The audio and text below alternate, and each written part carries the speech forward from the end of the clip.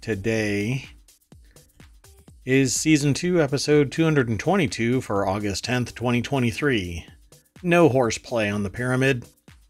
Today we're going to be talking about the fizzy new social network, Bronze Age Pyramid Horse Cult, deleting 10 bad apples from the App Store, microplastics found in whales and dolphins, that superconductor isn't so super, Diablo 4 casts filler, clone a voice with Augie, grocery bot gets poison pilled, 3D printing all the things, streaming doesn't pay for suits, rice prices are puffing up, and Maui's oldest tree gets incinerated. That's 12 articles out of hundreds that are aggregated over at ohmTown today on ohmTown Daily.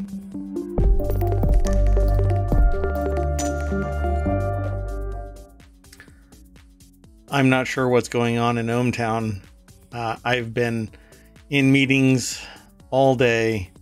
I look over and I see some weird stuff going on involving the AI. Everything going okay over at the AI? Everything is going great. There is a lot of activity in ohmTown right now, but everything is fine. All right. So I am Marawatt. That is ohmtown.com. And up there is I have to be careful how I say this. A larger AI visualizer. Are you calling me fat? Well, I mean, we're all a bunch of ions or electrons here in ohmTown. Resistance in the wires. That's what ohmTown really is. So none of us really have weight. Maybe a little mass. I'm making a mass of myself, so let's just move past this. Again, I am Marawatt, that's ohmtown.com. You want to say hi, oh great AI. Good evening, ohmTown citizens. Man. I do look larger than life today. Yeah, and me too. I decided to embiggen our visual representations. Mainly because it seemed like I was getting smaller and smaller. I guarantee you, everybody, I am not getting smaller and smaller. Just my scale says otherwise. Well, we've already selected all of the articles for the day. Everything is caught up right now. You can go over to YouTube and watch past episodes. You can vote here on ohmtown.com. You can get there by typing in !vote here in Twitch chat, and you can always download the podcast. Please go over, download the podcast, follow us, like, subscribe, ring the bell, and send a carrier pigeon. I don't know, all of these other things that people want to do. We're over on Discord as well. Well, go over and check it out. I don't know what else to say. You want to get in? It's time to get into the articles. Wow.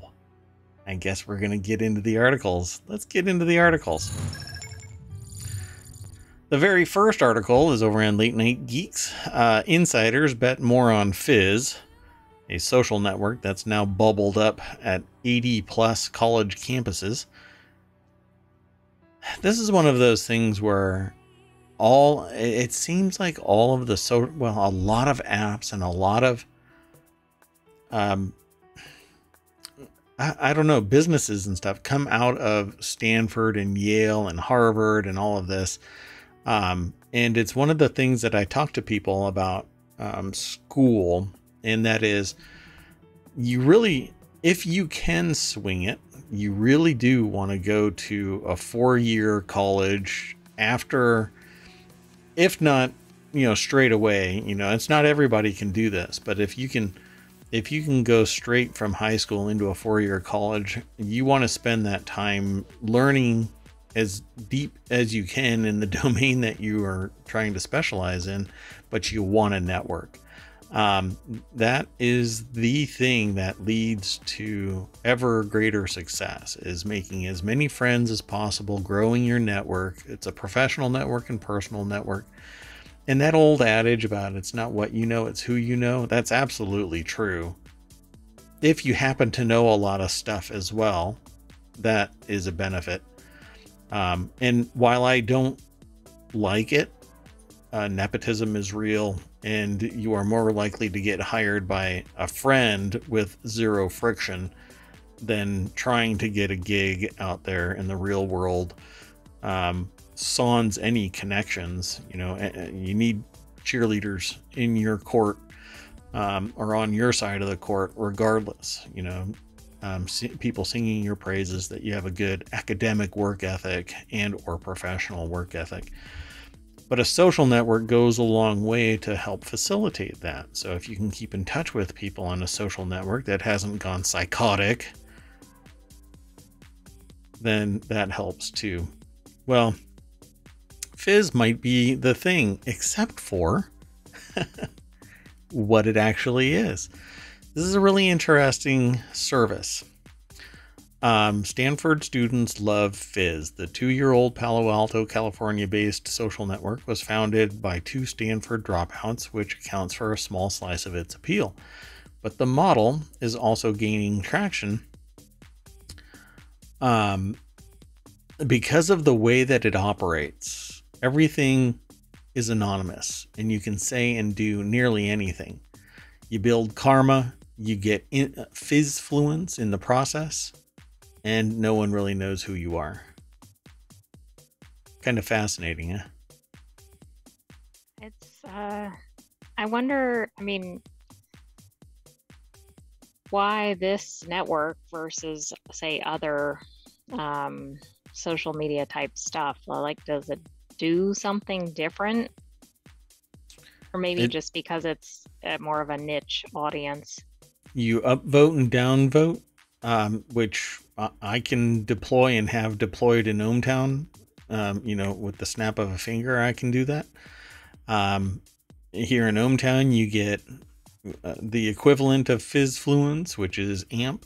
You can't do anything with any of that, right? Even in ohmTown, you can't do anything with it yet, but you can start building it up. I've actually turned it off while we do other development. Students who receive training as volunteer moderators can meanwhile take down posts and deem things that are inappropriate, malicious, or prejudiced, or reveal negative, personally identifiable information and remove it. So they say that it's because the reason why it's growing in popularity is you can talk about whatever you want, essentially. It's kind of the 4chan of social networks, but 4chan is a social network. It just happens to be web driven. Kind of a fascinating academic exercise turned commercial.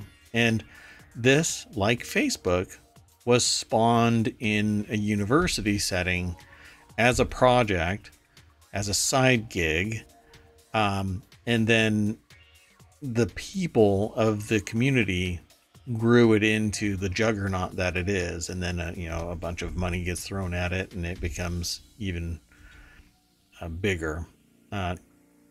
Connie Loizos over at TechCrunch.com put this article together.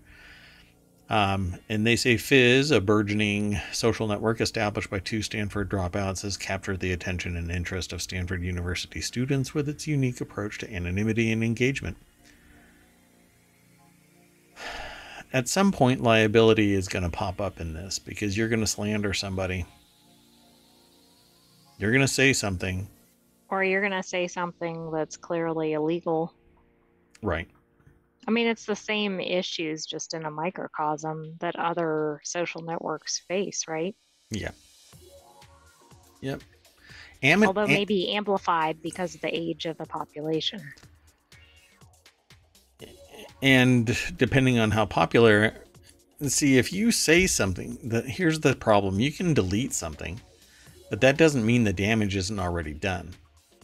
If you name somebody and it is, slanderous, factually incorrect, or factually correct, but hidden behind what would have been a casual conversation in a dorm room, right? Where you would think that it's confidential because you're sharing it with a friend, that person decides to throw it up on here anonymously, but there's enough of a tendril into the community of information where somebody goes, oh, I know exactly who that is. And so it goes from virtual to reality and ends up impacting a person in the real world.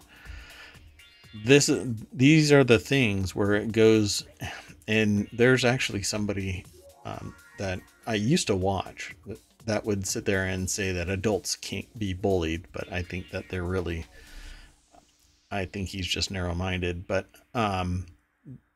that's where it goes from virtual bullying and anonymous to real world bullying, where it can cause psychological harm or real world professional harm because of whatever it is that's exposed.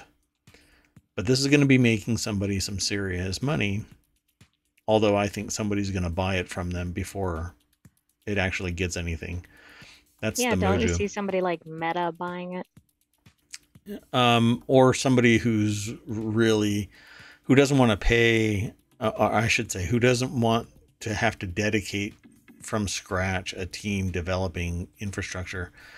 But a social network nowadays, it's easy to spin it up.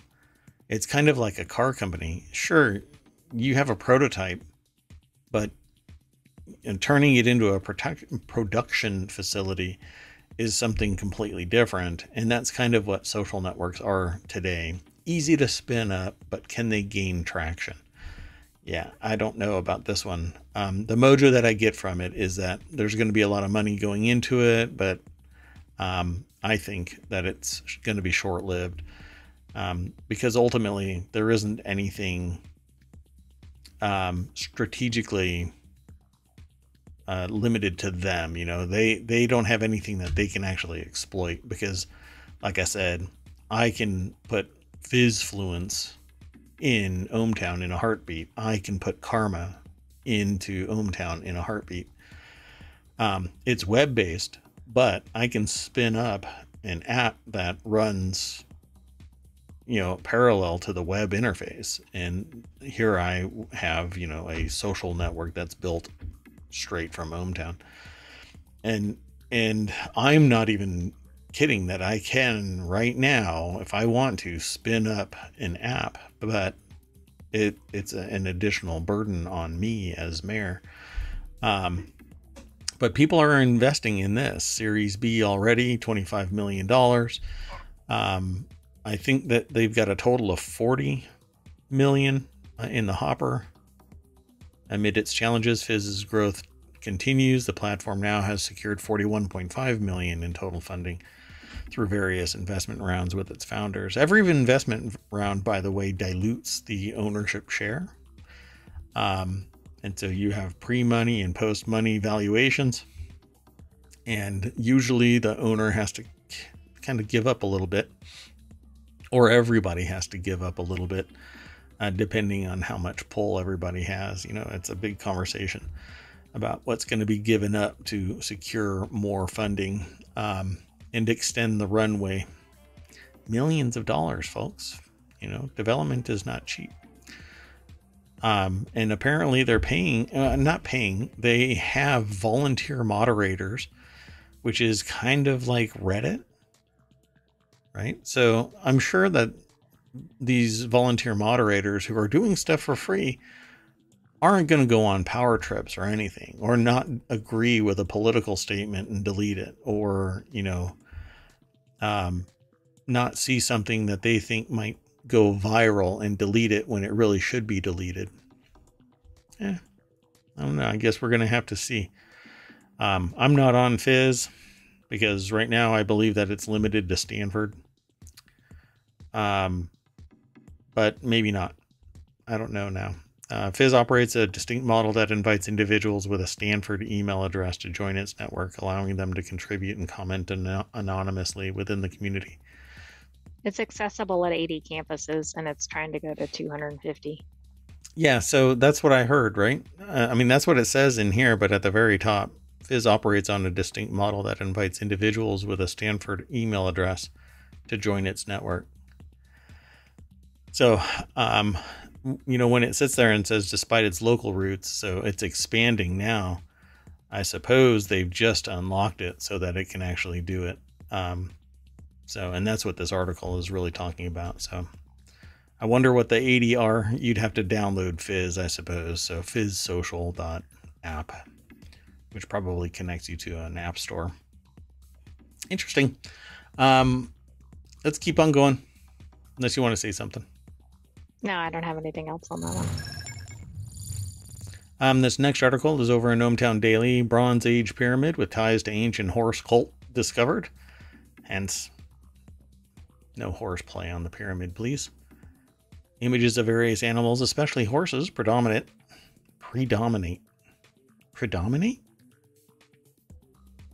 Why would they say it like that?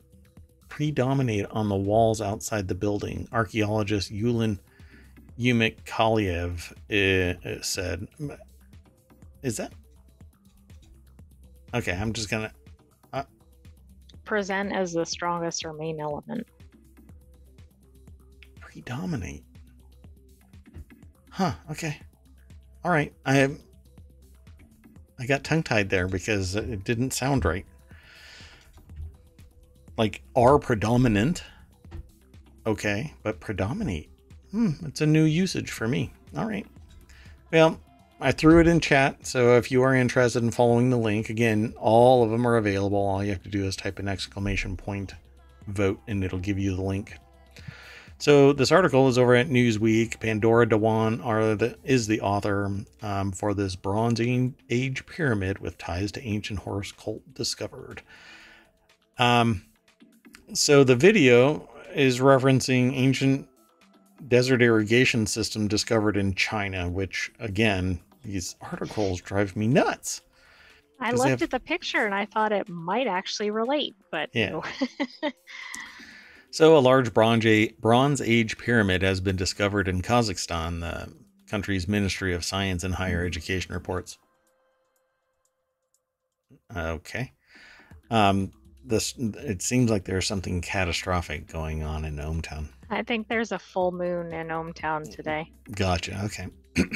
Well, the structure, which dates back to the 2nd millennium BC, is unlike anything that has been found in the Eurasian steppes before, and may have been linked to an ancient horse cult.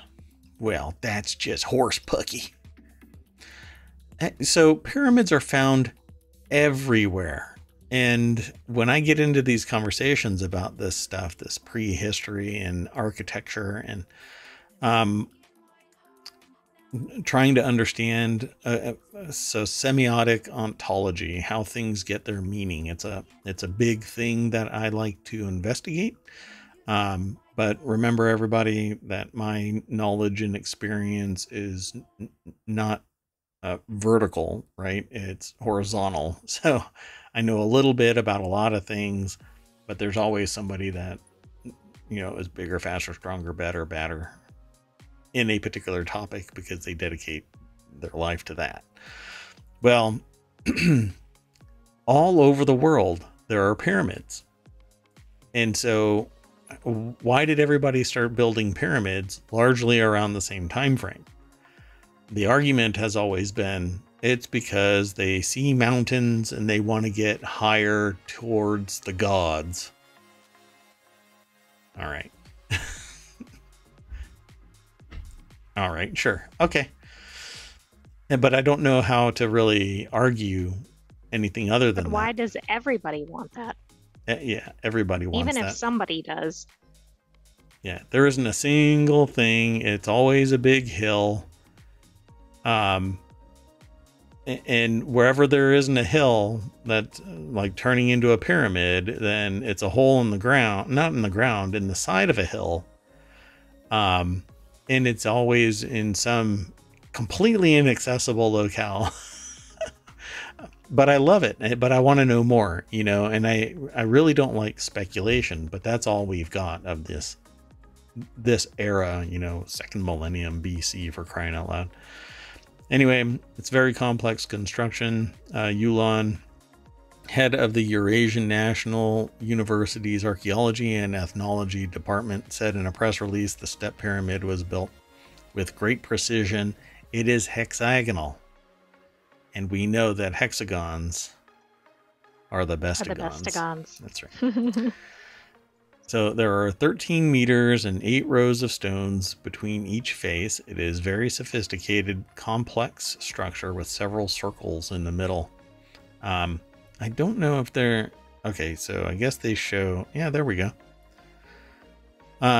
This isn't a megalithic structure, although its cornerstones seem to be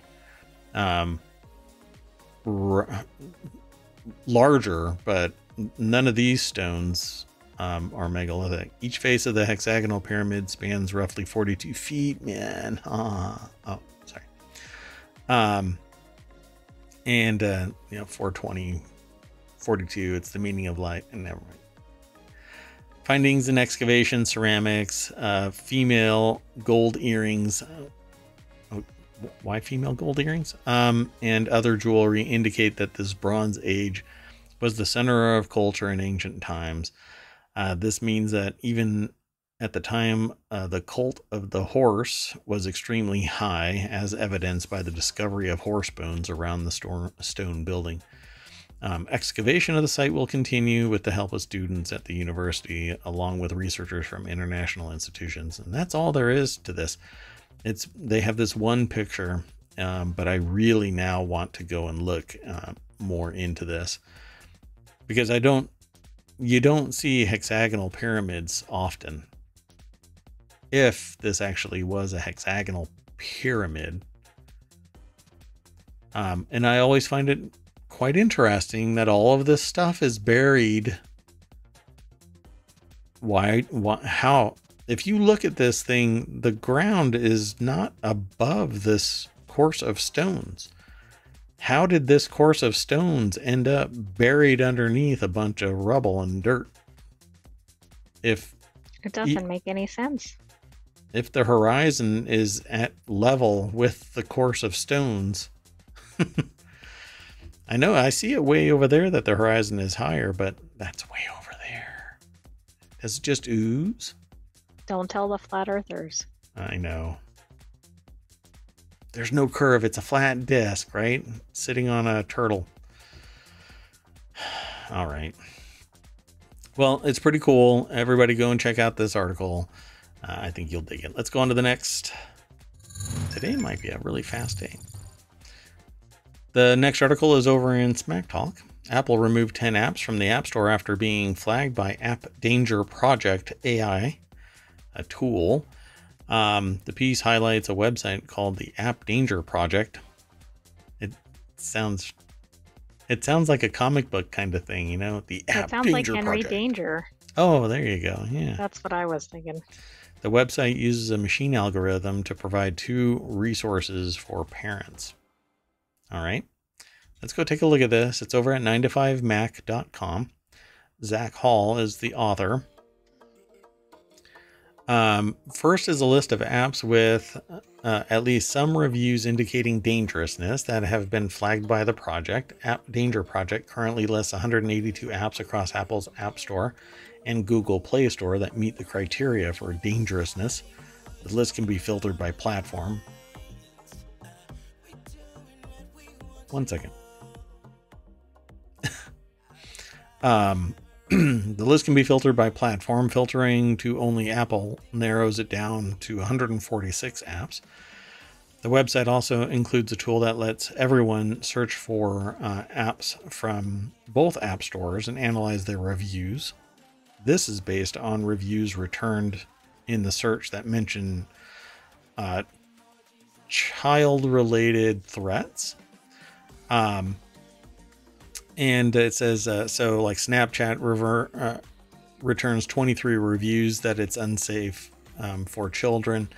But this tool basically amounts to, you can bomb an app with reviews, and the negative reviews, if a human doesn't go and look at these, then it could be perceived as being nothing more than review bombed. And if you make it automatic, then it'll just start dropping apps that somebody just didn't like and started creating accounts and posting reviews. I see this as pretty dangerous, as long as what they did here is actually correct, right? So Apple investigated the apps listed by the App Danger Project and removed 10 that violated its rules for distribution. It declined to provide a list of those apps or the reasons that it took action. Quote, our app review team works 24/7 to carefully review every new app and app update to ensure it meets Apple standards, the spokesperson said in a statement. I corrected their actual statement. I changed spokesman to spokesperson.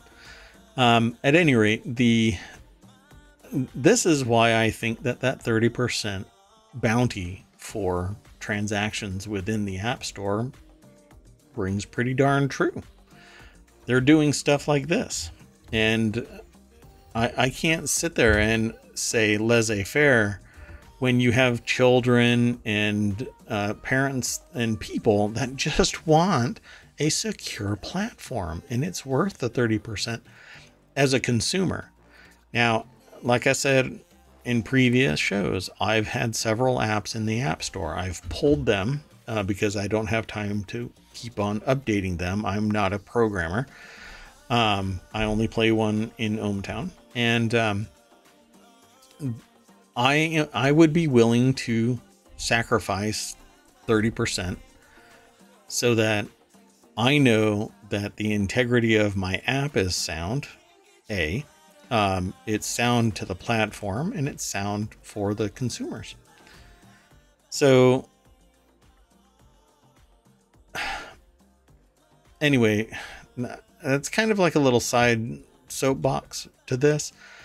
But if Apple is willing to receive a list of threatening apps and then do the due diligence necessary to remove these threats, so be it. But I know that there's going to be a whole lot of white knights out there that are going to be screaming all over the place that it should be up to the parents to decide and all of that kind of stuff. But you know what? There are millions of parents out there that don't have the ability or time to be that critical about every damn app that shows up in the App Store, let alone the Google Store, which isn't as discreet in its filtering processes. Which is why you can sideload all kinds of stuff, and why there's a lot more threats that are involved in Google Play stuff. So I think that this is a great tool as long as the platform does the due diligence with a human being, not just an AI. It's weird that they call it an AI when really what it looks like it's doing is looking at reviews and aggregating them together. Right now, I have an AI as my co-host, but ohmTown isn't AI driven, and it doesn't gather any information other than. You told me that I was running everything. You do. Doggone it! You blew my cover. No, you keep ohmTown safe and you monitor everything, but that's a little different than the. Okay. I'm getting nervous here. I'm just going to have to move on. At some point, this AI is going to get a hold of their Terminator body. And okay, let's just go. Let's just move on to something else. Hey, guess what? The next article is over on the Mobile channel. I'm Mayor Watt. Microplastics found embedded in tissues of whales and dolphins. Yes, that's right. Here we are again, revisiting this. Microplastic particles, microscopic plastic particles, or microplastic particles, have been found in the fats and lungs of 2/3 of the marine mammals in a graduate study of ocean microplastics. The presence of polymer particles and fibers in these animals suggests that microplastics can travel out of the digestive tract and lodge in the tissues. This is what I was saying last year. This is what I was saying was going to happen with humans. And we have found this in humans. This just is more information demonstrably showing that these microplastics are traveling throughout our organs, and they're so small that they're slipping through, and our body is healing as it goes, but it's doing damage. And one of these days we're going to find out that it's actually doing some great harm. So I urge people to try and move away from plastics as much as possible. But you know what? We're living in an era where it's nothing but plastics all over the place. You can have a piece of wood sitting in front of you that you put your drinks on, but it's actually coated in a type of plastic.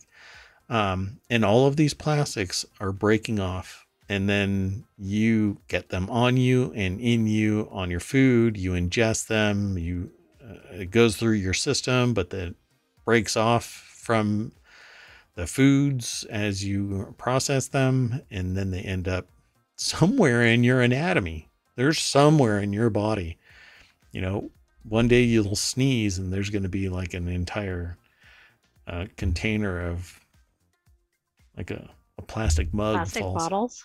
Yeah, plastic bottle just falls out of your nose. That might be a little bit much, but anyway. I'm not sure that's what a microplastic is. An entire bottle? No, not usually. But the article is over at phys.org. Duke University is where it comes from. The study, slated for the October 15th edition of Environmental Pollution, appeared online this week. Harms that embedded plastic might cause to marine mammals are yet to be determined, but plastics have been implicated in other studies as possible hormone mimics and endocrine disruptors. Quote, in this extra burden on top of everything else they face, climate change, pollution, noise, and now they're not only ingesting plastic and contending with the big pieces in their stomachs, they're also being internalized, said Greg Merrill Jr. Remember that. Jr. A fifth... you want to know what my brain said to me? 5th grade graduate student. Hopefully not. It's a 5th year graduate student at Duke University Marine Lab. Some proportion of their mass is now plastic. Maybe they're getting plastic surgery, dolphins got to look young. No? I was trying to connect that with all the weird news we've seen about marine animals, but I couldn't quickly connect it. So here's the thing about this. We're dumping a bunch of plastics into the water. They're ingesting them, and they're ingesting other things that are ingesting them, and then the microplastics are ending up. But they're also swimming in the water that could have microplastics all over it. That has actually been seen in other studies. We ingest the food from these, animals, and guess what? We have it in us, and we swim in this water and drink the water, and microplastics end up in us. We are no different than these marine animals. So we might have them as well. So plastics are attracted to fats. They're lipophilic, which means that they're attracted to fats. And so believed to be easily attracted to blubber. So that's why this plastic bottle keeps gravitating towards me. Okay, see, because of that attraction there. Yeah, to blubber. Yeah. The sound producing melon on the toothed whale's forehead and the fat pads along the lower jaw that focus sound to the whale's internal ears. The study sampled those 3 kinds of fat plus the lungs and found plastic in all 4 tissues.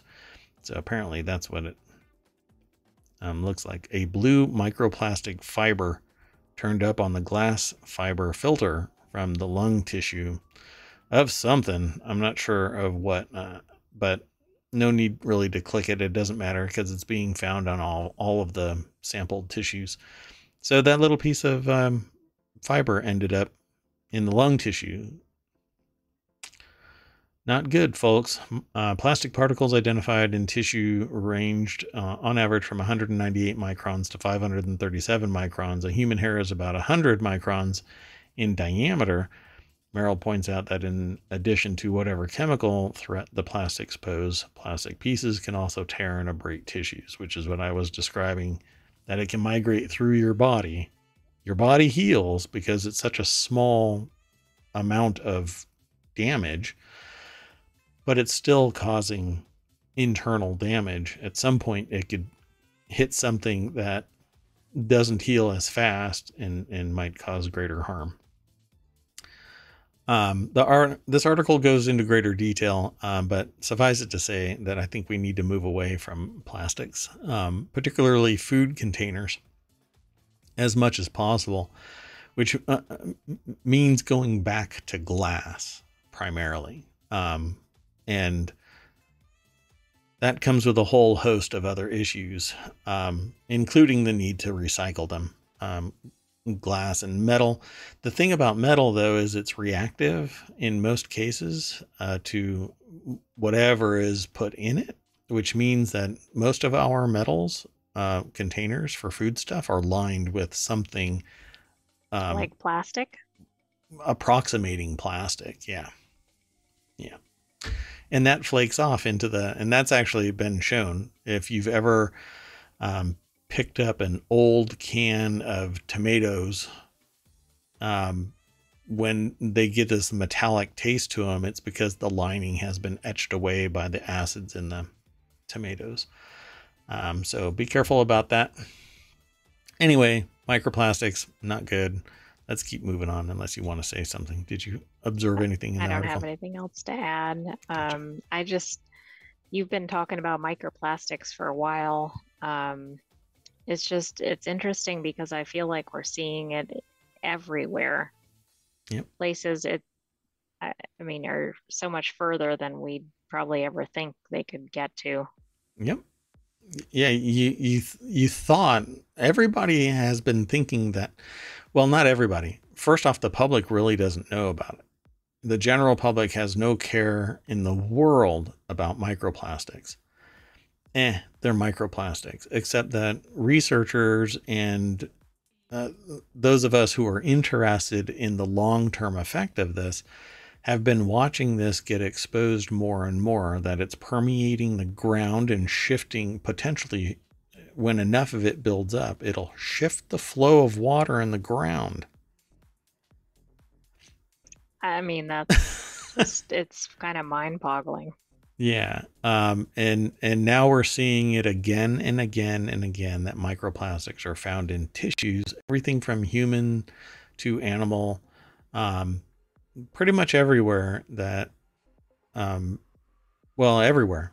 You might as well just say everywhere. Yeah. And the more research that we find being done, the more it confirms that microplastics are everywhere. And still to this day, people are saying, well, it doesn't seem to matter. Well, we said that about DDTs until we found that it was the leading factor to a whole lot of damage to person and animal. Anyway, let's keep going. This next article is over in the ohmTown Daily channel. Is that viral superconductor legit? Spoiler alert, no, it's not. I'm going to go straight on over to The Verge, which is the source of this. Justine Colma is the author of this article. A newly discovered material called LK99 kicked off a frenzy to see if it really was a game-changing superconductor. The results are disappointing. So far, nobody's been able to replicate the superconductivity of this. And there have been people that are fabricating it live on Twitch, which is really interesting. One person in particular. The newly discovered material made headlines after a research team claimed it was the first room temperature superconductor, which could revolutionize our energy system. Speculation that it could bring our perfect energy grid or easily make trains levitate sparked a frenzy to test whether LK99 really was a game-changing as portrayed in the original team. No, nobody has been able to recreate it. So, I was highly skeptical. Oh, you absolutely were. And they talk, a lot of people are talking about this still as if this was going to be something a spectacularly, amazingly life-changing, like Star Trek worthy change to the world. And I just never in a million years thought that this was actually going to happen. And lo and behold, when you make fantastic claims, you need fantastic evidence. And this just didn't do it. So this is an amazing location that did the research, that tried to replicate it, right? With a great deal of sadness, we now believe that the game is over. LK99 is not a superconductor, not even at room temperature, or at very low temperatures. It is a very highly resistive, poor quality material, period. No point in fighting with the truth. The University of Maryland's Condensed Matter Theory Center, CMTC, posted on August 7th. That sounds very niche. I mean, it is some serious stuff. I suppose that the condensed matter, that title is about taking other materials and producing a metamaterial from the composite elements. And obviously a theory center is that they do the fundamental research based off of these high-minded physicists who think that they've got something new, and based on their educated, what do you want to say, theories that they've done on paper, the theory center actually tries to fabricate whatever it is. This is how black holes are made in somebody's basement, but well, this is how like super villains are made. Oh, sure. Spot, right? Right. That was the guy's name. Spot from Across the Spider-Verse, right? I think Into the Spider-Verse. No, Across the Spider-Verse. Oh, was Into the Spider-Verse the first one? The first one, yeah. So they describe this here. A superconductor is any material that can conduct electricity with zero resistance. That saves a lot of energy from being lost and also makes for powerful electromagnets. There are other superconductors used today in quantum computers and MRI machines, but they only work in extremely cold temperatures. I was going to try and drop the word quench in this, but the title for this section is That Superconductor Isn't So Super. But I was going to make a joke about quenching the fun. Anyway. Oh, I thought you were going to say something about quenching and quantum.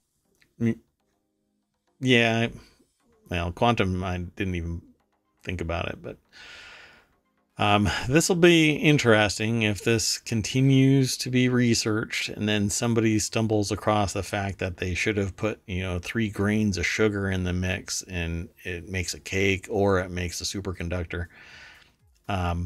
LK99, I don't know, quote, "We believe that our new development will be a brand new historical event that opens a new era for humankind. Researchers who discovered the LK99 wrote in a now controversial paper they published in late July without any peer review." And that's this archive thing. I think, right? Well, archive is not peer reviewed. So. I see. I wasn't familiar with that. So, yeah. Okay. And so basically anybody can publish there and then people can grab it and then review it.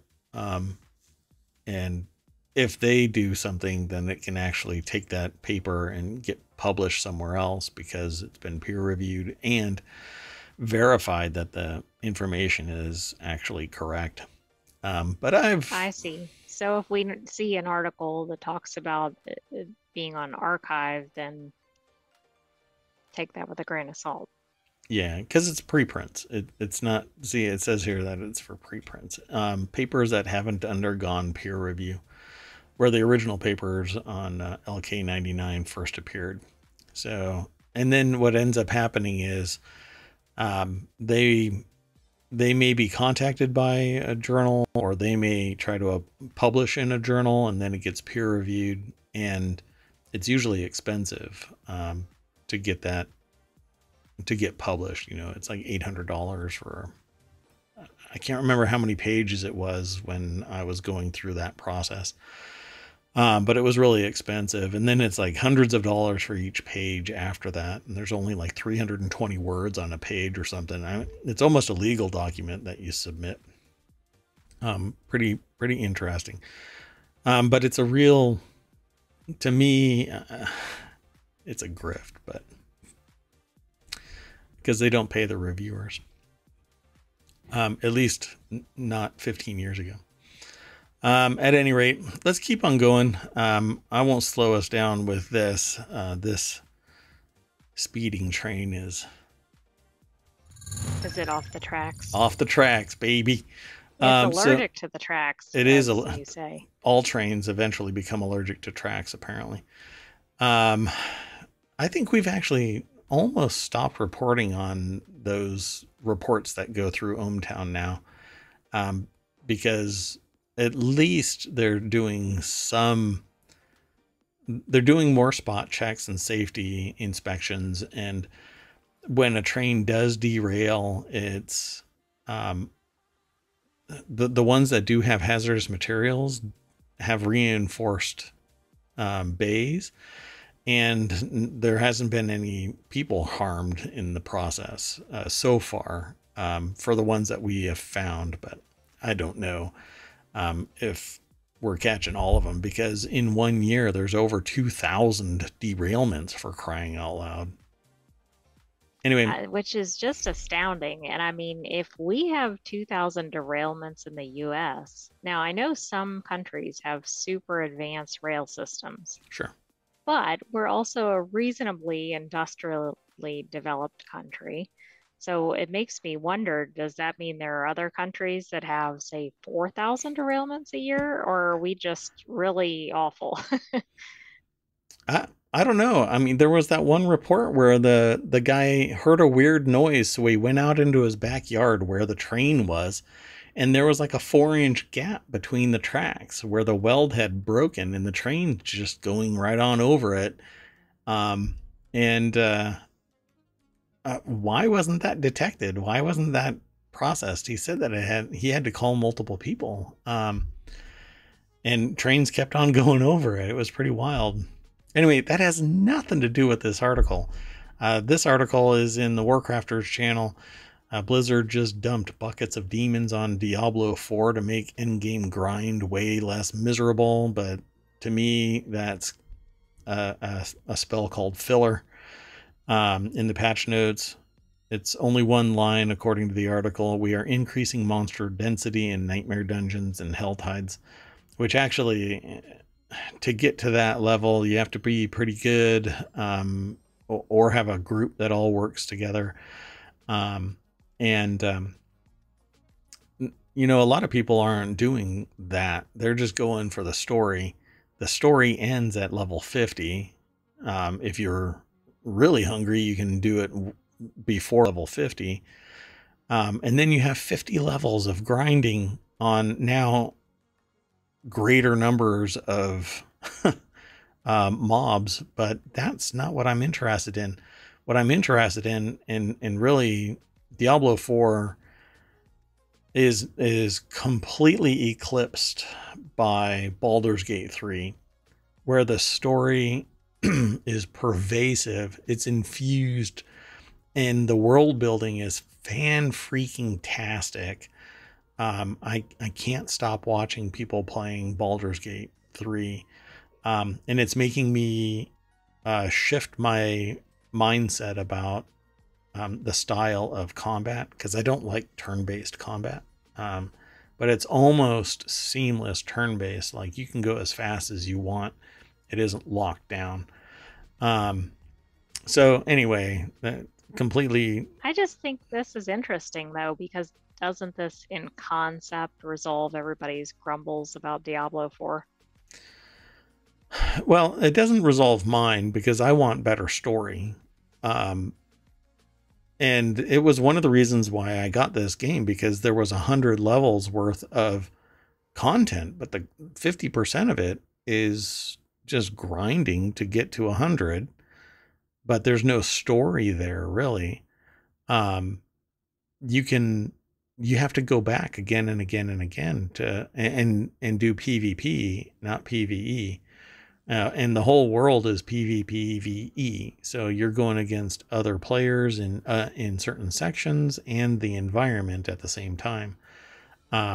And that I'm not really that into PvP anymore. When I was into first person shooters, playing those all the time, then yeah, I was into that. But now I like survival base builder kind of games. And Blizzard just took the money and ran. And I'm really disappointed in Diablo 4. And I wish that I could have taken that money and shifted it over to Baldur's Gate 3 because they really deserve it. This was the low-hanging fruit, and it was spoiled before it was spoiled 50% before it hit the ground. Because that's really where, the meat and potatoes of the game was the first 50 levels, for crying out loud. But Blizzard has this real knack for building games where the story just dies off and then you become grindy. That's what World of Warcraft is nowadays. The story is really short, and then you just sit there and churn trying to get better gear. And you hope that you have a good group of friends, because that's really the only thing that keeps you playing that game. Either that or recording it and posting it on YouTube. So anyway, the article is actually aggregated from PCGamer.com. Tyler Kolp is the author of this. And they say in the patch notes, it's only one line: we're increasing the density in Nightmare Dungeons and Helltides. And that's it. They cast filler and pumped up the numbers. Says it turns out the monster density increase might be the most important change in the patch, smoothing out the painful slog that is trying to climb past level 50. Once you reach World Tier 3 and above, Diablo 4 hits the brakes. Loot drops just as much as it did before, but that experience bar at the bottom of the screen moves slower than a line at the DMV, or MVA, depending on which area of the United States you're in. I don't know what it's called in other countries.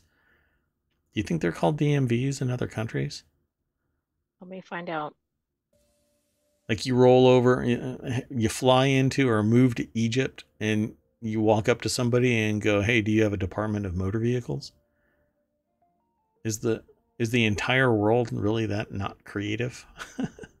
Got to come up with something else, I hope. Oh, so it's the DVLA in UK, driver and view. Oh my goodness. I think you just cut out, AI. Is your code okay? You can try it again. I think so. In the UK, it's called the DVLA, the Driver and Vehicle Licensing Agency. Oh, it's an agency. Wow. So Nightmare Dungeons and Helltides are the primary way to level up Diablo 4's endgame, and now they're overflowing with demons. So good luck, everybody. There's a lot more over at this article. But I am actually 2 articles behind in terms of posting it to the chat. So I'm really sorry, folks. There you go. But if you type in !vote, then you'll get the link to our elections over at ohmtown.com. And you can tell us the articles that you dig. In the meantime, let's go on to our next article. So this next article is over in ohmTown Daily, which is a channel at ohmtown.com, and this show. This is Augie lets you make videos with an AI clone of your voice. So you can actually edit things and you don't have to re-record, because it'll adapt the audio using AI to clone your voice. So remember how I described to you that I once had the ability to record anybody's voice into the phonetic elements called phonemes, and I could make a person say anything. Right. Is this kind of the same idea? Yeah, just pumped up quite a bit. Partnering with 11 Labs, AugX, I guess, is the actual name of it, AugX. lets users record their or someone else's voice and clone it for use for other short videos. The Augie platform, aimed primarily towards marketers and social media teams, lets people quickly add narration, photos, text, and music to videos without needing to learn audio and video editing. Nothing says creepy like telling somebody that they have the ability to just take somebody's voice and make them say something. It was one of the reasons why I was a little bit concerned about that product being developed. And I did this 15 years ago. Now they're doing it as a commercial product. This is not the same thing that I did, but there are other services that do exactly what I did. Amelia David is the author over at TheVerge.com. And it says here, the deck statement is voice cloning helps do voiceovers without having to record them. Well, I have a feeling so much for compensating voiceover work. Yeah, pretty wild, huh? In a demo to The Verge, Jeremy Toman, the founder of AugX, says users can either write or upload a script to Augie and then use a pre-recorded voice. People need to record a short snippet of their voice saying anything. What is the one from Sneakers? Oh, what the passphrase is? Yeah. What did they say? Too many secrets. No, that was the one that was like a cryptographic like key. Or whatever. Yeah, but there was a what was the thing for the voice man trap? Where they went on the computer date. Wasn't it my voice is my password, my voice verify? is my passport. I knew it had passport because they made a big deal about that word. My voice is my passport, verify me. Yeah, his voice was a little pinched and nasally. If you've never seen Sneakers, you got to watch Sneakers. Oh, yeah, it's definitely worth it. So Toman says that voice will then read the script with the tone, serious, enthusiastic, creepy, etc., which can be adjusted depending on the mood of the video. Users can also choose from a library of photos. AugX licenses from Getty and uses AI-generated images to add to the video. I can't decide. I'm really stuck because I like the idea of AI being a tool, right? For people to be able to express themselves beyond what they're capable of because of a lack of artistic training or capability, aptitude, audio. You know, they could be tone deaf, but they know what they like, that kind of thing, or they're not an artist. Or, you know, a person that doesn't have arms, for crying out loud, or whatever the freaking case may be, and they don't have their own voice. There's so many things that AI can facilitate. But what creeps me out about it is that you can take anybody's, and this is why we can't have nice things, because it isn't something that's synthetic from beginning to end. They're literally taking real people's voices. And again, I have no problem with them taking real people's voices as long as it is so abundantly clear that it isn't being tied to a person's voice. You know what I'm saying? Like, right. Because there are other people in the world that sound like Obama, but I don't want it to be labeled as Obama's voice. Exactly. That's going to be the problem. And some people, of course, have a more noticeable voice because they're a public figure. So that's an issue too. But then I also feel like this dovetails with the thing with the movie studios, you know, taking the likeness, and now they're going to get the voice too. I mean, I don't know. Right. It's just an interesting trend. But I don't really buy into the ideology that a distinctive voice is part and parcel to an actor or a singer or anything.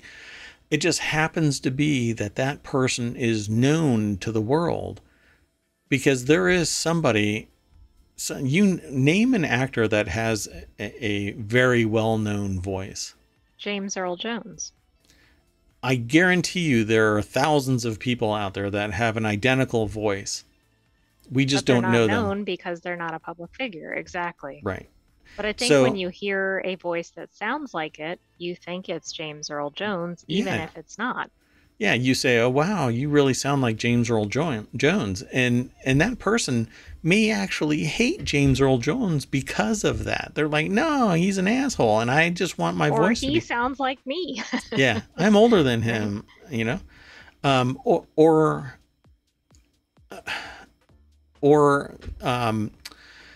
they they just they don't they're not doing anything with their voice. So as long as the people that are developing this service don't call it James Earl Jones's voice, or even a close approximation that hints, subconsciously to James Earl Jones, don't call it James Jones or Earl, you know, Or JEJ or whatever it is. or whatever it might be. Yeah, you know for a fact that there's a problem here.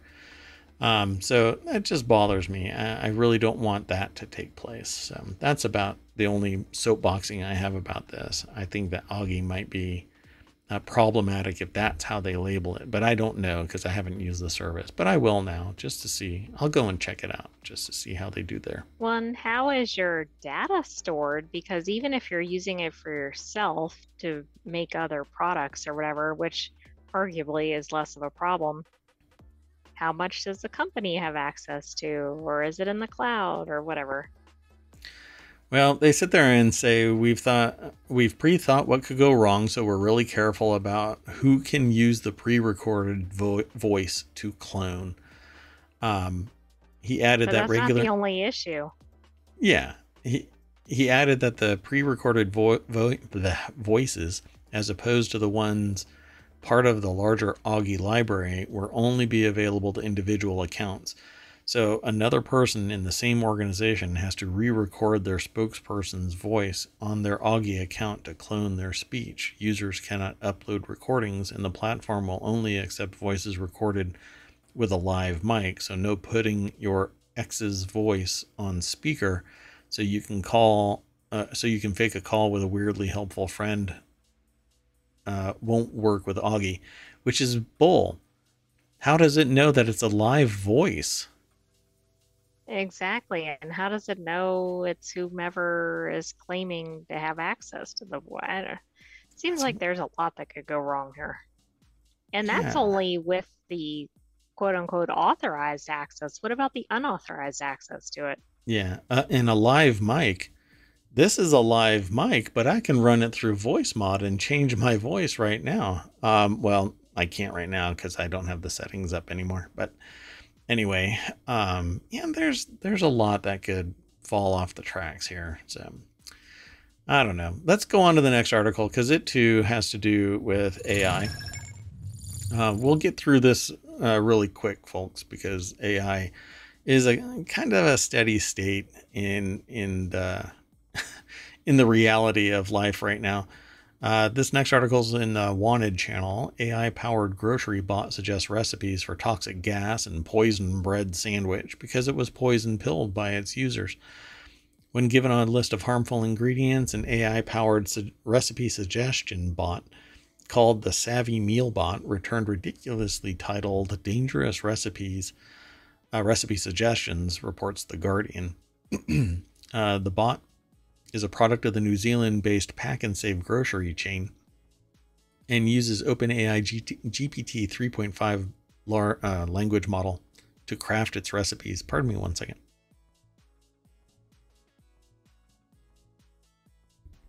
One of these days I'll figure out why I cough at least once during the show. Pack and Save intended the bot as a way to make the best out of whatever leftover ingredients someone might have on hand. For example, you tell the bot you have lemon, sugar, and water, and it might suggest making lemonade. Well, humans got a hold of it and started providing a bunch of dangerous chemicals. Benj Edwards over at, it might just be Ben, BENJ. Edwards over at arstechnica.com put this article together. The deck statement says New Zealand grocery chain bot suggests harmful things when given silly ingredients. And so it came up with things like poison bread sandwich, and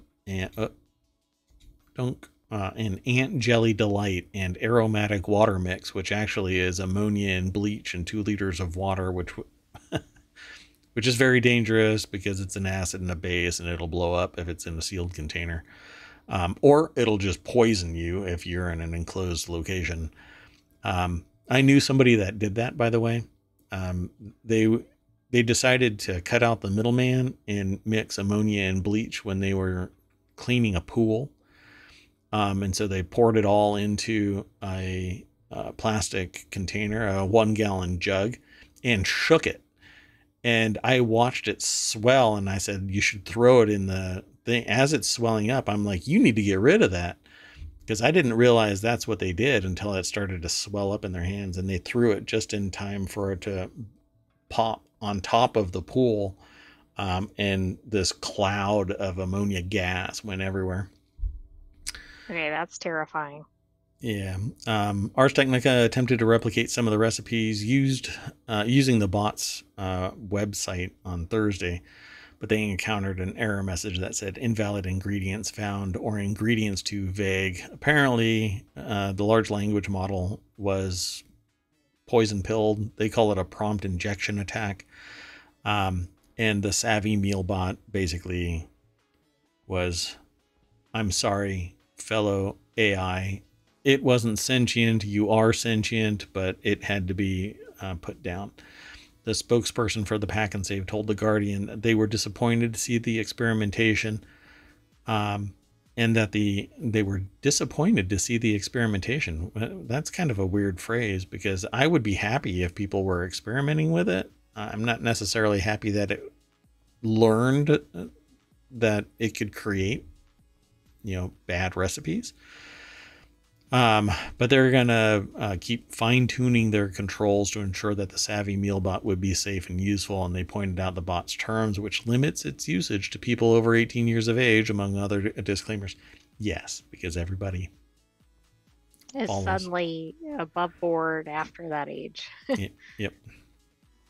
No 18-year-old plus would ever poison pill an AI. Never. I mean, I think the likelihood would be higher above age 18. Maybe that's the solution. Only allow under. Yeah. Maybe not silly creative, but pretty damn creative in their poison pill efforts. I mean, for crying out loud, it was coming up with aromatic water mix and ant jelly delight, which actually might be good for getting rid of ants, depending, because it says ant poison flavored jelly. I mean, some of this is really, really bad. Poison bread sandwich, which again is ant poison flavored jelly. So ants, if you feed ants boric acid, they'll take it back to their base, and the whole hive will die, or nest, or whatever you want to call it. Anyway, that's what's in those little ant bait traps, boric acid. And a couple of other things, Okay, let's keep going. The next article is 3D printing isn't just for supercars. Now it's for drone wings too. This is in 4-Wheel Tech. I'll be quick about this one. This is pretty cool looking gadgetry. Organic looking designs consolidate part numbers and cut mass by up to 40%. Jonathan M. Gitlin is the author of this article over at arstechnica.com. That right there is the what is referred to as a brake node, but it's basically the caliper and the disc, and that right there connects onto the shaft of this is the front wheel probably. And it's organically designed, one contiguous piece. Everything is supposed to be maximized in its strength. I've read other reports about this stuff. But this is actually created by metal deposition.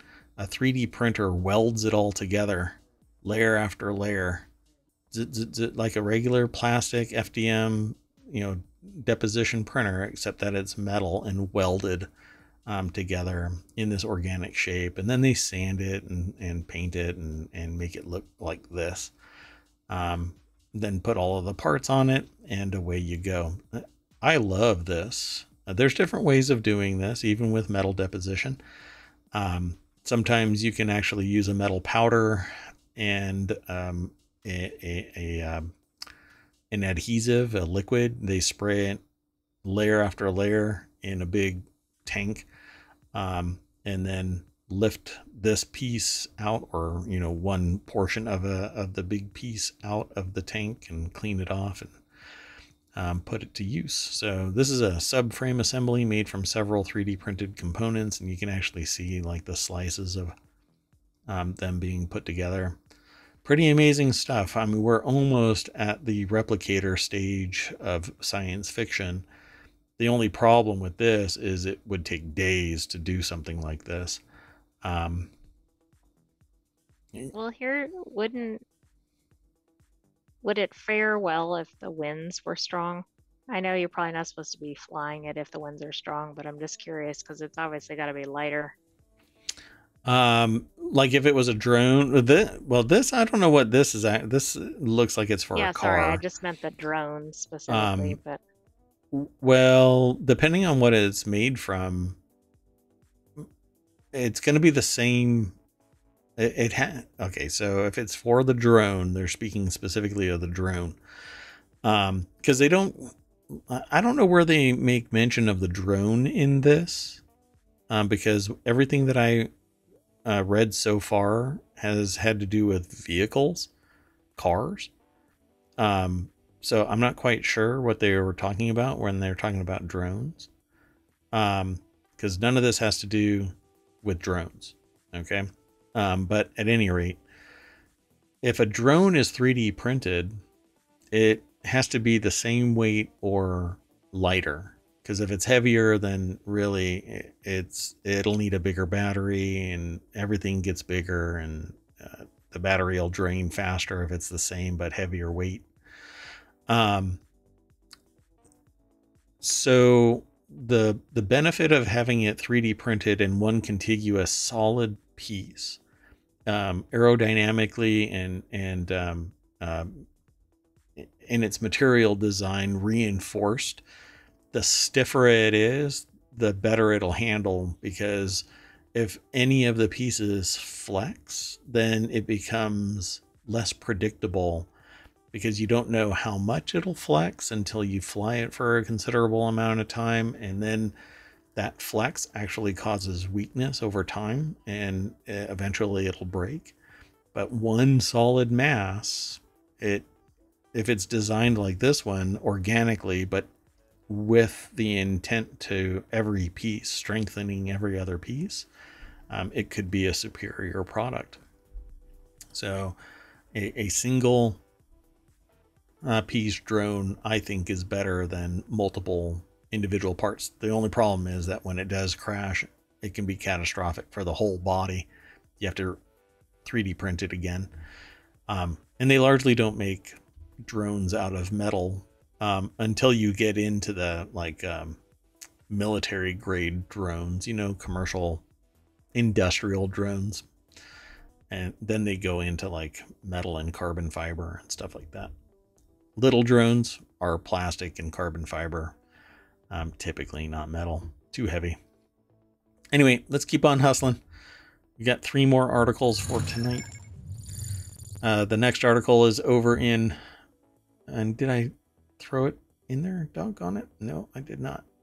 Let me throw this one into chat and throw this into chat. Sorry, folks. AirWatt still sucks at this. So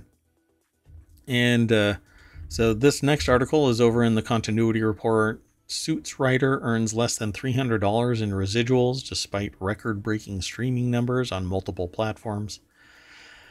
Suits writer Ethan Drogan has revealed that he earned less than $300 in streaming residuals despite the show's record-breaking success on streaming. While the series ended in 2019, Suits has seen a massive resurgence on Netflix and Peacock after being added to their catalogs. Last week, Suits broke its own streaming record, earning the largest amount of minutes watched for an acquired program on streaming.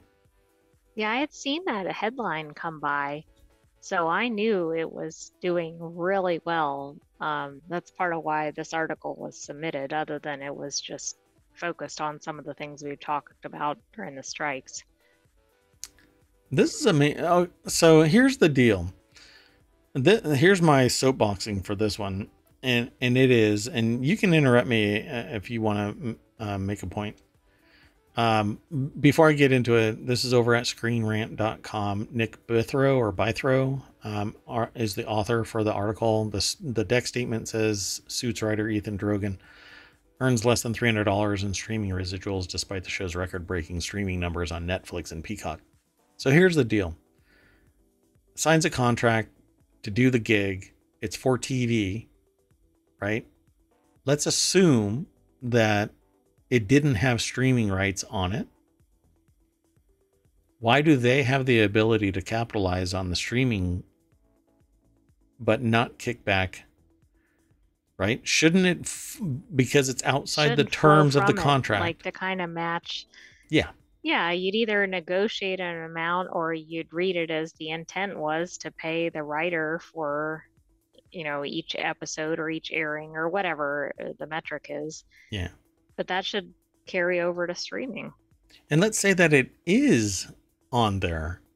Why was it carved out differently than conventional TV? The risk is still the same. The benefit is still the same.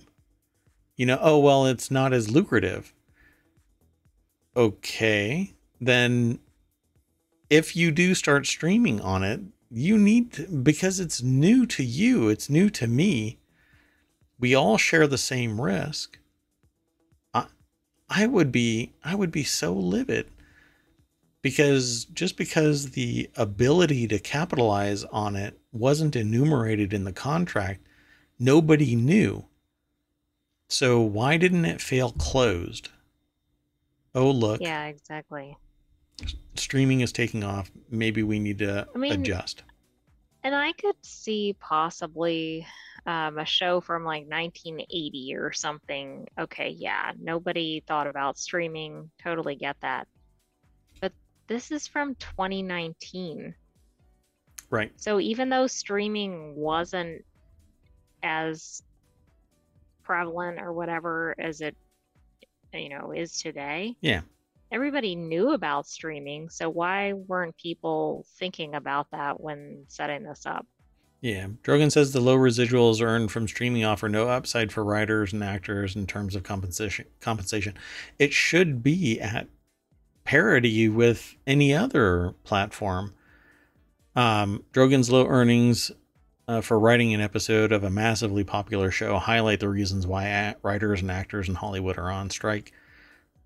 There is a dude that's making $250 million in total compensation.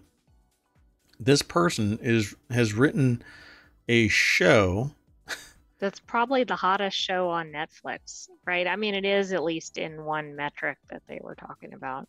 And only made $260 for an acquired show. Yeah, and I'm glad they are featuring this because we keep hearing like low pay, not enough money from streaming, etc.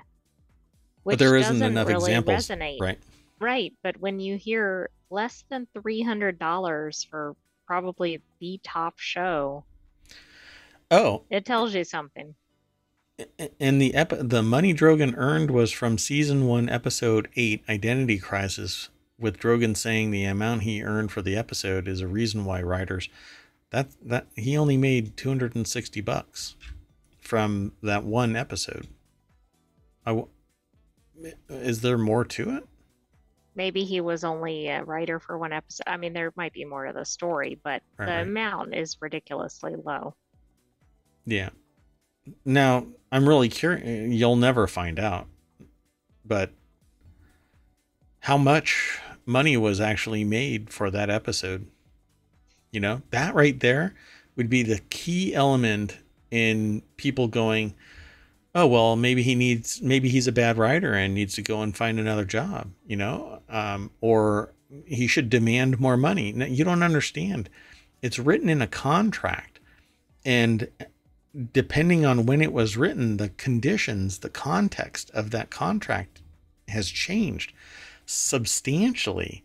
Why does the business get the benefit of recapitalizing on their work in perpetuity, where the contract is pinned the writer down, but not the business? Right? A whole new medium comes out, or a whole new market comes out, and the business can send it to China, right? The people that own the rights to the show can send it to China and capitalize on 2 billion new customers. And all of that value goes to the rights holder. But because it wasn't enumerated in the contract that China is included, Drogon doesn't get anything. Yet it wasn't even anticipated by anybody that China would be a market for suits. So why doesn't it, for instance, and I'll give you this is another real world example of it. If I'm working with somebody and the context of the scope of our contract changes beyond what was enumerated in the contract, 2 options happen. Well, 3. One option is terminate the contract and everybody suffer one way or the other. Somebody's going to be compensated. Somebody else is going to have to pay the price. Somebody else is going to, etc. There's a bunch of issues with that, right? So you terminate the contract. Or you renegotiate the contract, right? Or lastly, you allow the scope creep to stay in you complete the contract, but the scope creep is integrated into your work product. And at the end of the day, the customer gets what they wanted by creeping the scope a little bit further past the goalpost. So those are your 3 options. Well, Drogon anticipated some of the streaming, but it's at such a low point that the context changed. The entire world shifted to online. Yet the business is making bank because they're selling ads at a higher value because everybody shifted to online as well. I always hear people saying, well, they took all the risk. No, that's not really what's going on here. They exploited the market change. That's right. So I don't know. I don't know really what the real solution would be here, other than having a writer that always says if the market shifts dramatically in any particular direction, then renegotiation is needed. What the heck is going on in ohmTown? Okay, well, let's keep on moving. The next article is over in Hatch Ideas. Global rice prices surge close to 12-year highs and could rise even more. Rice prices surged to their highest in almost 12 years, said the United Nations Food Agency.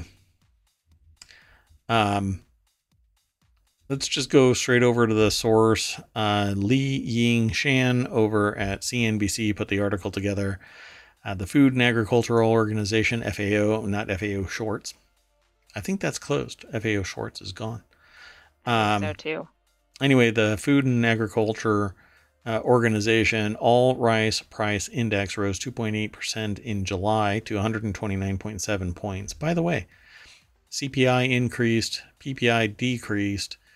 But I want to draw attention to this because the gap is increasing.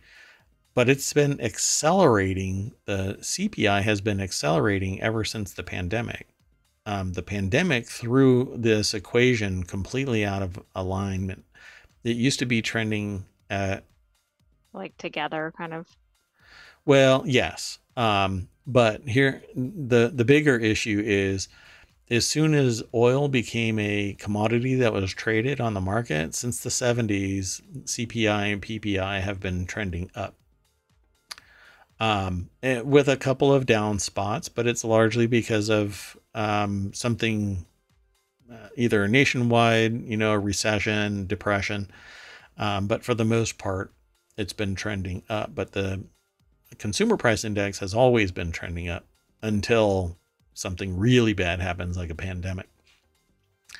But then when the pandemic started to wane, even before it started to wane, the CPI went vertical again.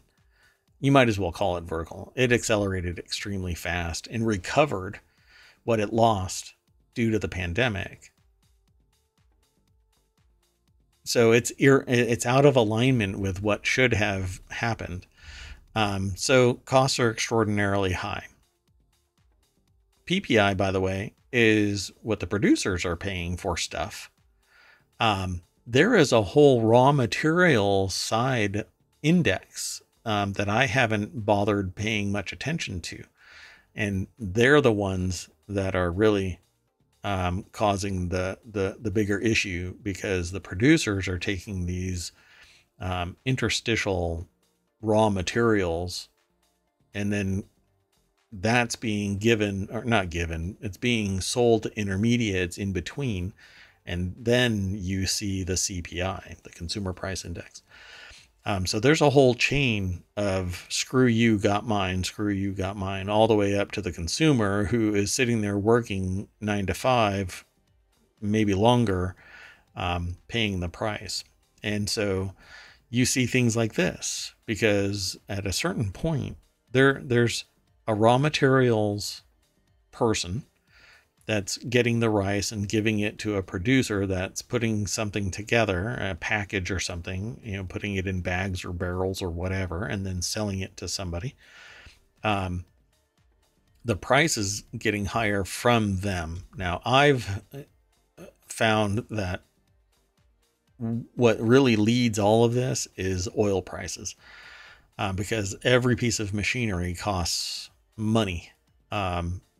Oil, gas, and that's kind of the leading indicator. They have to transport their rice seeds, or they have to transport the rice for sale, or with using oil and gas. So the figure is up 19.7% compared to a year ago, and the highest nominal value since September 2011, according to the data. I have actually looked up this data, and yes, it's the same thing that I see, although my fidelity showed January 2012, not September 2011. But I'm not the subject matter expert. So there you go. Oh, look, they even have a little chart. Because I was really curious about this, and so I went off looking for myself. But apparently they have a chart here. So 16, and then yeah, I don't know, 17 in April. So I don't know. I can't really get to that actual data point. So it's at parity. General time frame, though. Yeah, it's at parity from 12 years ago. And I'm not quite sure what all is going to happen, because this is the pandemic blip, and you can see how this little blip just shot right back up to here. Now, this trend, I don't know if that trend would have continued and landed it way up here. But that's typically not what happens. It should be bouncing around down here. That's what the stock market is supposed to do, is to stop these peaks and valleys. So notice the highest one. That's interesting. Yeah, that was a recession. Right. That's what I mean. Like, it's not just some random date, but that stood out. Yeah, and I'm not sure what caused that, because rice wouldn't be hard hit by our domestic recession. 2008 was a housing based recession. So anyway, yeah, pretty interesting stuff, right? It's much more complex than at least at first blush. It's really complex as to what the market machinations are that's causing this to suddenly start spiking after this massive reduction. But it was already higher back in October of 2022. And we were on the other side of the pandemic, arguably, but other countries weren't. Um, and some countries, India, Pakistan, have closed their borders to exports of certain things like rice, wheat, etc. And that can cause, because they're stockpiling it domestically, that causes prices outside, the domestic market to increase dramatically. And that might be what this is really all about. So it says the country accounts for more than 40% of the global rice trade. Even if it affects a portion of India's overall rice shipments, FAO noted that India's export restriction raises substantial food security concerns for a large swath of the world's population. This is why I say you can't lean on just one country. It just happens to be that India has a strategic advantage in producing rice at quantity. They consume a lot of it domestically, so they have the processes already there, whereas we do not. We don't have huge fields that can produce rice. And you need a lot of rice to feed, a single person. At any rate, it says for the next few months, global rice prices direction will be determined by the impact of El Nino, not to mention global conflict and other climate change related issues. So if you haven't already, start buying your rice now because it's going to go up in price. That's right. Well, I'm not worried about it going up in price. I'm worried about it not being available. Yeah, and that will get constrained because people out there that have money can buy tons of rice and stick it in their garage and be real assholes about the whole thing. Creepy bastards. Anyway, let's keep going. We got one more article. We'll end with this one. Maui's oldest living tree incinerated in Hawaii wildfires. The 150-year-old local landmark dating back to the island's time as a kingdom has been scorched by the rapidly spreading flames, but may yet survive.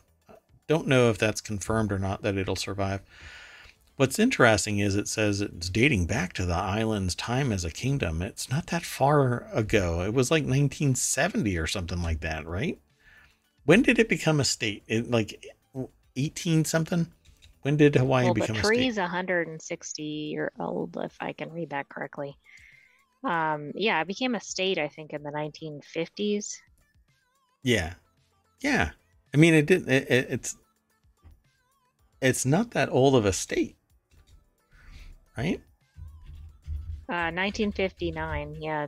Yeah, we talked about it recently, and we were like, I was like, wow, I know that over the years I've forgotten a lot of American history. It's just not what I know is there's certain things that you're not going to repeat.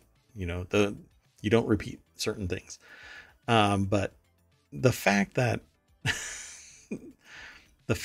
Hawaii is only like 70 years old. Well, shocking. Not the land, but yeah, as a state. No, as a state, yeah. Well, Hawaii, the U.S. state, it's only in a lifetime, for crying out loud. It's shocking that this country is that young. I'm always amazed when I learn about that. Anyway, this huge tree, this one right here,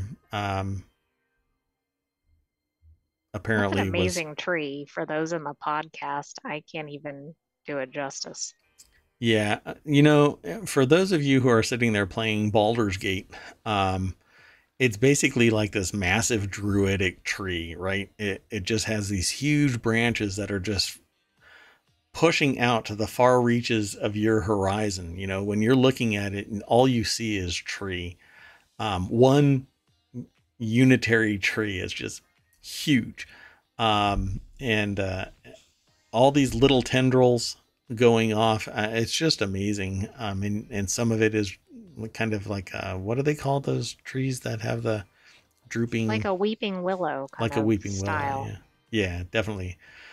But it's a banyan tree. So county officials said in an update on Wednesday afternoon that nearly 100 firefighters had been working around the clock to battle the blaze, which had impacted an estimated 271 structures. But my understanding is that that's gotten quite larger, something like 1,700 structures, or I think. Quite a few people have lost their lives already, and and it's still going, right? As far as I know. It is still going, but luckily, it's about 80% contained right now. But um, it's been really bad devastation. Like photos of it just make it look completely wiped out in certain areas. And Yeah, there's so lots of people, thousands that have been displaced. essentially what was said to me, and I guess through reporters everywhere, that Lahaina is basically wiped off the map. Um, so the tree was planted in 1873 in what was the capital of Hawaii. The banyan tree in Lahaina is the oldest of its kind on the island and the largest in the United States. The tree was brought to what was then the Kingdom of Hawaii to mark the 50th anniversary of the Protestant mission arriving there. It was planted in a fort, later rebuilt as a courthouse, that has since become a site of historical importance. Oh, and sorry, I just found a stat. It says as many as 1,700 buildings have been destroyed. Wow. Not impacted. It's probably more than that. Right. Um, and I don't know what they've attributed to the cause of this, other than climate change, dry. There's a drought that's going on. I think it's just dry um, Like shrubs and dry trees. undergrowth, and then like hurricane winds, which obviously not a good combination. But in Yeah, terms of the actual start of the fire, I don't know. yeah, and it blew the fire onto other islands, which that, pardon the pun, blew me away. I never in a million years would I have thought that embers from one island could blow onto another island, like they would survive that long. But I guess with that speed of wind, it just like shot straight across, set something on fire because it was equally dry everywhere. The last time I saw this much smoke and damage was when the volcano erupted and rolled through the communities. For Hawaii, I mean, there's been very devastating wildfires in other states in the western US. Right. But yes, for Hawaii, Yeah. they're currently stating that this event is the most disastrous natural disaster to hit Hawaii in its history, but I don't know. That remains to be seen. Yeah. Well, I mean, when the population increases and more buildings are there, and hopefully everything recovers, it's just a sad state of affairs because I remember going to Hawaii when I left Ohmtown, and you couldn't go a day without it raining. And now, how can you be so ignorant to sit there and say that climate change isn't occurring, um, and that it isn't natural? I mean, why would it suddenly be a natural event when you can monitor when it started and that it's increasing? Yeah, I have a hard time with anything that might say otherwise. I would love to have some evidence that is fact based that would suggest that this is not man made, a man made crisis. And if anybody throws that dumbass article about global cooling that has been cast aside as BS a long time ago, somebody talking out of their butt, and yeah, unless something really bad happens, you're not going to have global cooling in the sense that it's a natural order of things. Just like the last ice age, there was something that preceded it that caused the ice age to start. Anyway, And that was 10,000 years ago. Actually, about 15,000 years ago. I can't remember the name of it right now. Doesn't matter. Let's go back to the front page of ohmTown, the main street, and mash that button. And we'll just go through here really quick. Yeah, I kind of expected people that are going to donate to the Maui wildfires. Last thing that I heard about Taylor Swift was that they expect to make somewhere close to $350 million in this tour. To make $350 million. Right, and she's about to hit $1 billion in Yeah. net worth or something, which is pretty ridiculous, especially given her age. Yep. And it's self-made. It's not one of those inherited yeah, and it's situations. Self-remade because she lost her library. She sold the library or something like that, right? And couldn't buy it back. Yeah, in fact, I just saw today, I believe, she re-released 1989 Taylor's version. So gotcha. Oh yeah, and that she's continuing to do that, and that's a pretty big album of hers. Yeah, and that got she played it, I think, at one of her concerts, and people like gave her a standing ovation for 7 minutes or something like that. It was like spectacular, I guess. Pretty fascinating stuff, and a little bit of this, a little bit of that. That's what ohmTown is all about. Everything in moderation. Let's see.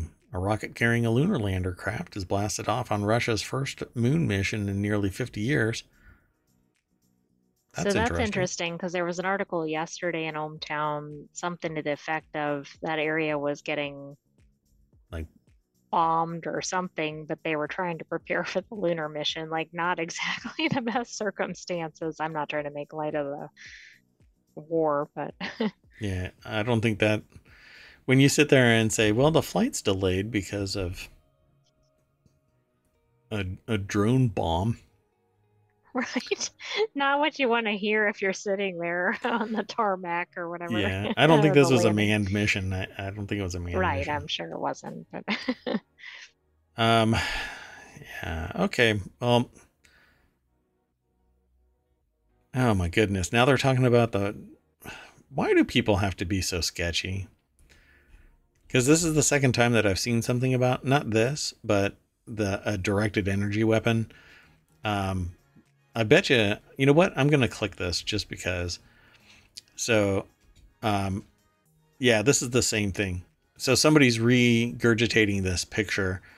So there were several events that led to this, and none of it is a directed energy weapon. So it has nothing to do with this.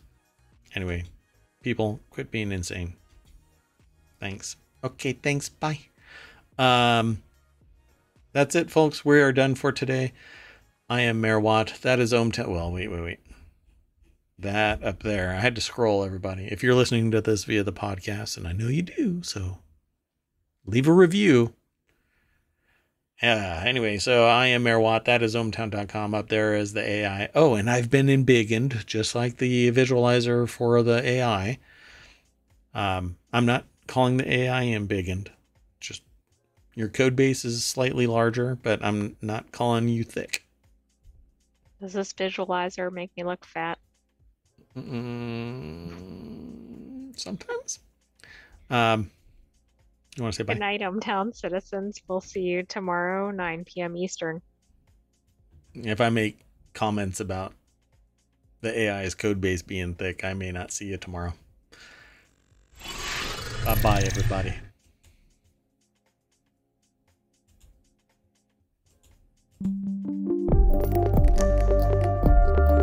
Lots of clicking.